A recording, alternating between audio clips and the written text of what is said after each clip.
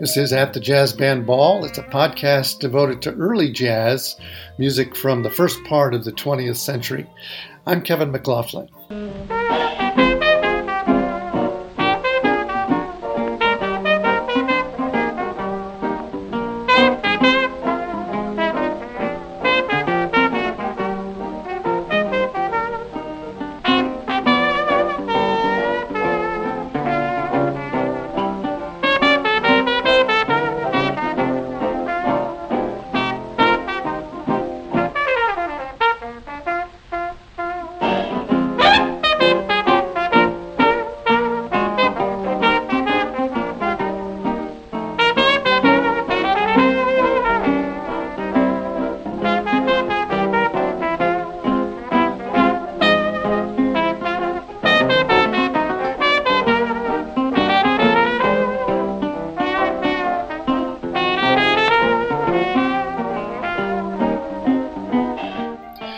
Well, that's Bix Beiderbecke on cornet, playing one of his most admired and influential solos. We just heard the improvised solo from a 1927 recording of Singin' the Blues. Well, this was a style of playing, both smooth and hot, you could say, that would reverberate in jazz for many years to come, and some say still does. Well, welcome in. This is our little jazz show called At the Jazz Band Ball. And it's a name, by the way, I took from one of Bix Beiderbecke's most well-known recordings, At the Jazz Band Ball from 1927. And today on the show, I thought it would be a good idea to finally listen to and explore the music of this jazz legend from Davenport, Iowa. He's one of my favorite musicians, Leon Bix Beiderbecke, who lived just a very short time, 1903 to 1931. Well, Bix was a legend, there's no doubt about it. Well, this was due partly to a novel that was written a couple of years after Bix's death by Dorothy Baker called Young Man with the Horn, which romanticized and mythologized the basic facts of Bix's life and then was later turned into a movie starring Kirk Douglas. But it was really the playing, the quality of his ideas that caught the ear of other musicians, people like Louis Armstrong on down. So we'll talk about some of those connections on today's show.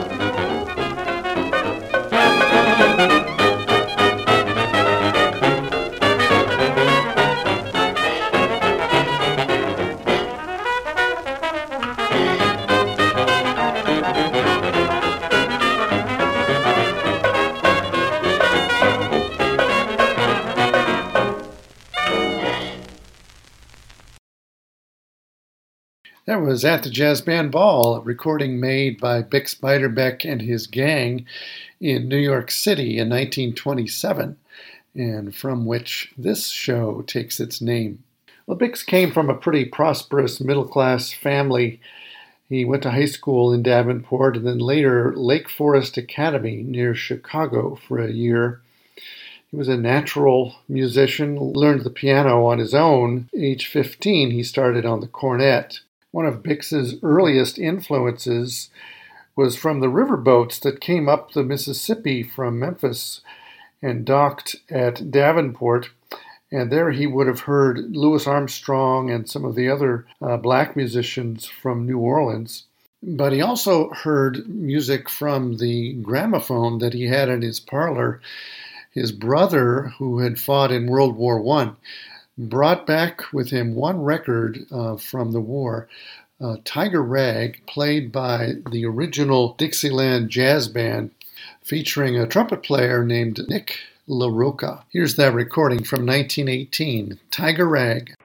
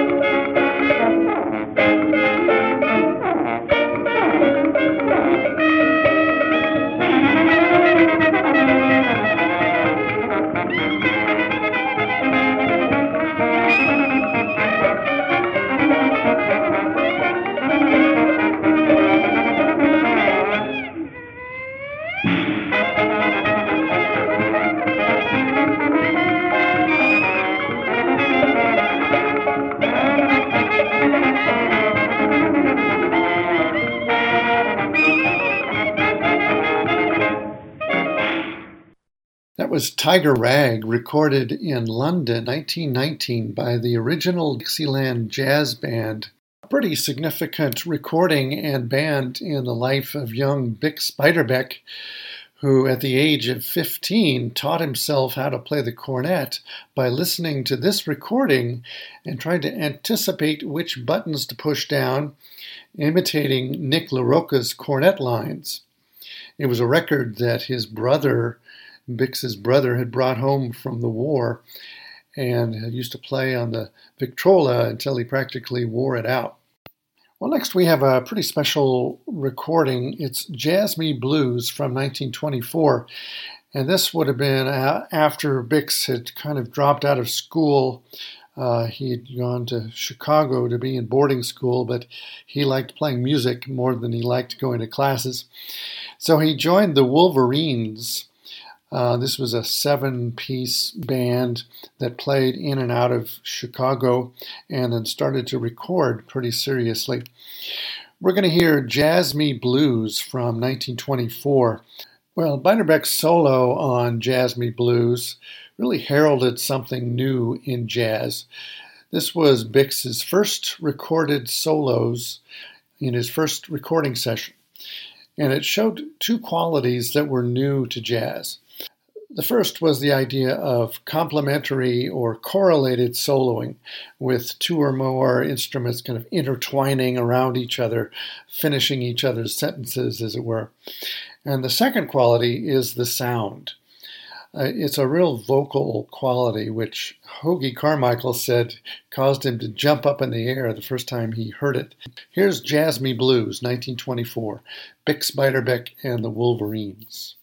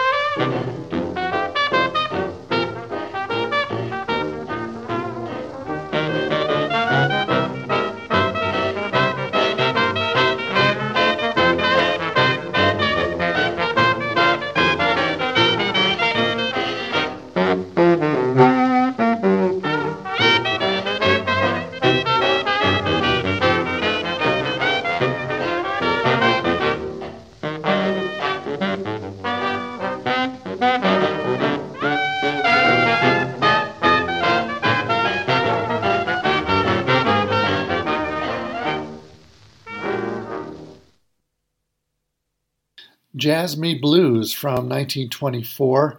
That was Bix Beiderbecke and his Wolverines.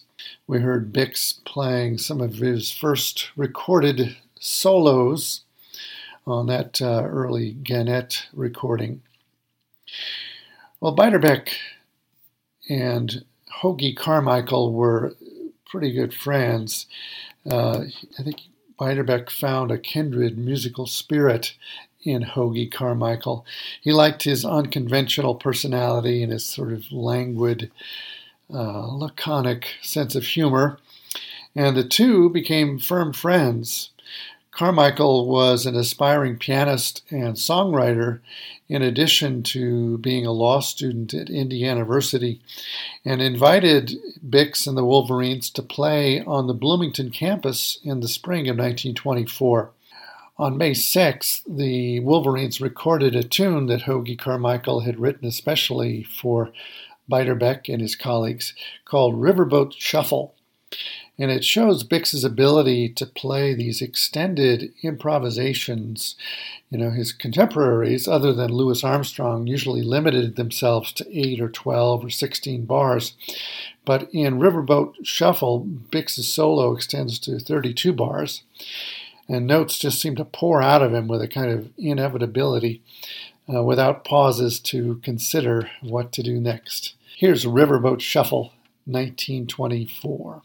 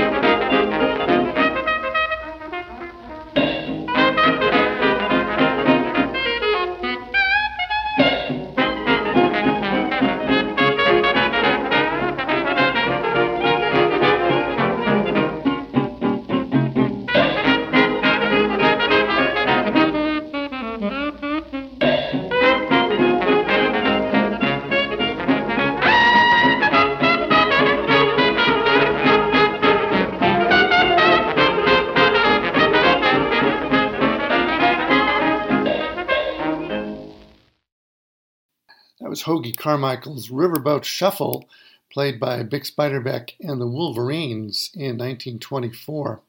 Well, after playing in Chicago for a while with the Wolverines, Bix spent some time in Chicago listening to and playing alongside many of the great black musicians who were there, including Louis Armstrong.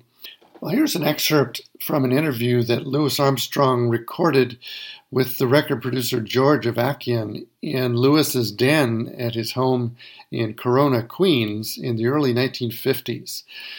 Lewis reflects on Bix's talent and why he thought Bix died so young. Overwork, he said. And then at the end, he mentions the saxman Frankie Trumbauer, with whom Bix worked quite a lot after leaving the Wolverines, and the record Singin' the Blues, which we started the show out with. So we'll follow this interview with a full recording of Singin' the Blues, including Bix's famous solo. I told you about Bix when I first met him. Was in Davenport, Iowa, and we had to go up to Davenport to get the steamer GS out of that chute. That's where they keep the boats all winter, and that's where I met Bix. He came on the boat. And then I met him again in Chicago with Paul Whiteman down at the Chicago Theater, and I was playing at the Sunset for Mr. Joe Glazer. And after the show was over, he'd come out. And when the 4 o'clock come, we closed the doors, and Bix and I used to sit down there and music for hours. Blow so beautiful, and played the piano. Why do you think he died so young, Louis? Because he didn't know how to say no, and he didn't know how to say good night. When I say, well, this is it, boys, I'm going, don't leave her, no, this is it. Better you get married than me. But Bix didn't know how to say that. He probably had enough. Tired, beat. So them well-wishers, oh man, much they love him, you know, but they're doing him harm.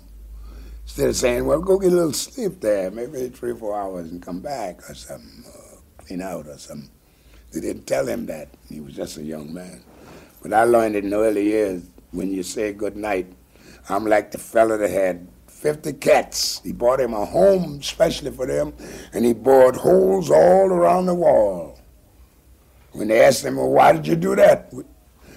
He said, when I say scat, I mean scat. You mean, and that's the way I do. Ain't nobody gonna make me stay 1 minute longer than I think I should go home. Now, whether they don't dig it, they're not your friends. You take people that don't understand your wrongs, they're not your friend. They're well-wishers, and it's no good. Was there a lot of this sort of thing happening around the It's still happening to fools.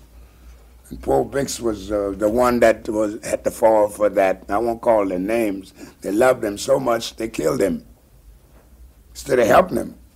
They even say, well, why don't you go get a checkup? So I have that every year, twice a year, even dentists and every. You know what I mean? But some people, I'll do it tomorrow. But such a young man that died, 31 years old, wasn't it? 31, yeah. Too much. Did you do anything around the 28, 29, 30 period with Frankie Trumbauer? I didn't do anything with Frankie, but I got all the records with him and Bix. Yeah, because Henry Allen did a bit of that. Well, that's their business. I only look out for Lou Armstrong. What everybody else did, that's their business. But I got their records, and that was good enough for me. That Singing the Blues and little things I like. And from Monday on, Bix had a beautiful solo in there.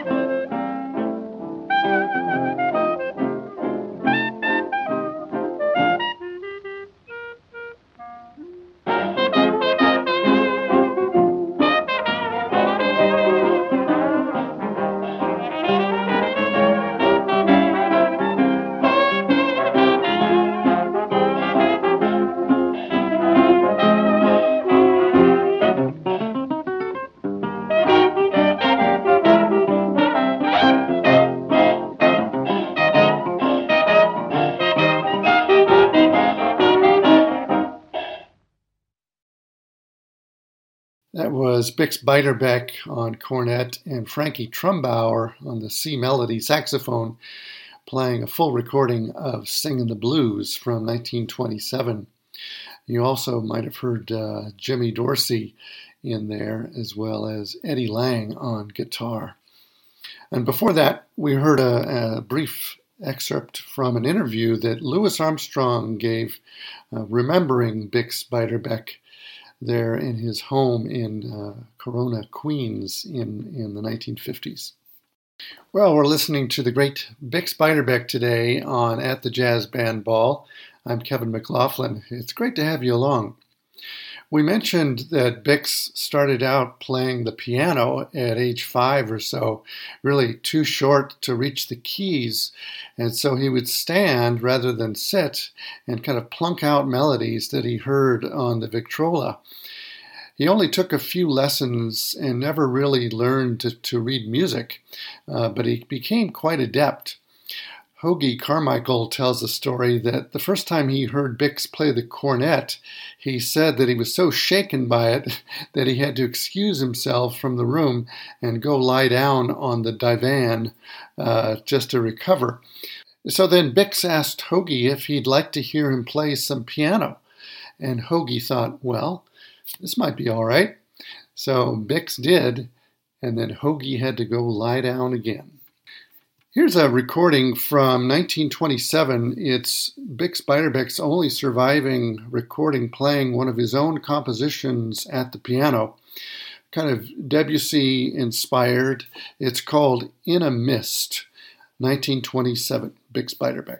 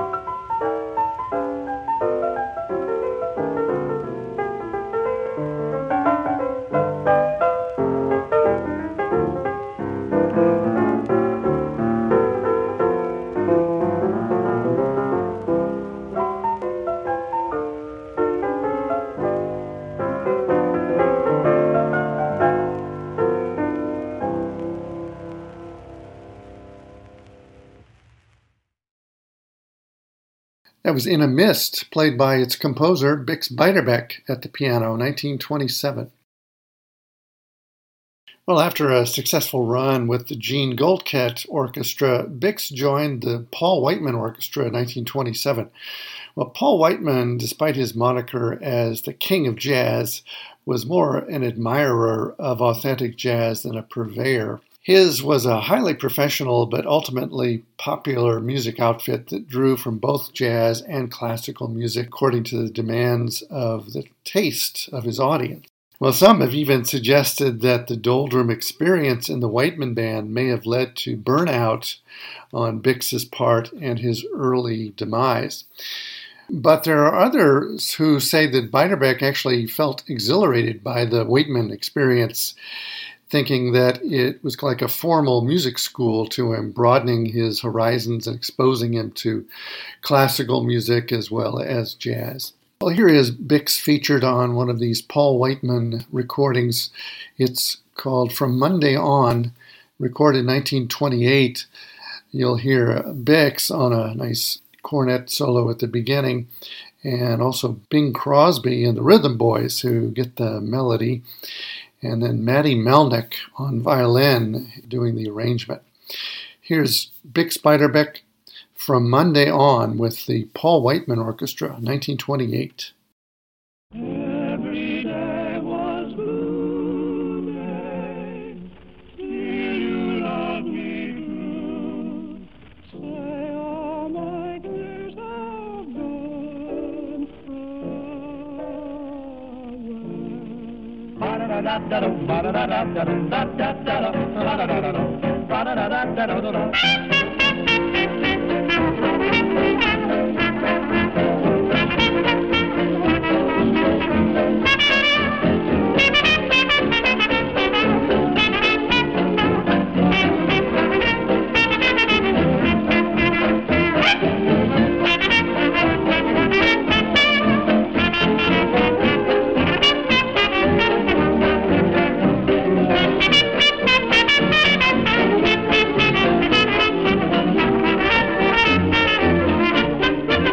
From Monday on, my cares are over. From Monday on, I'll be in clover. We picked on Monday because it's wash day, and we'll wash our blues away.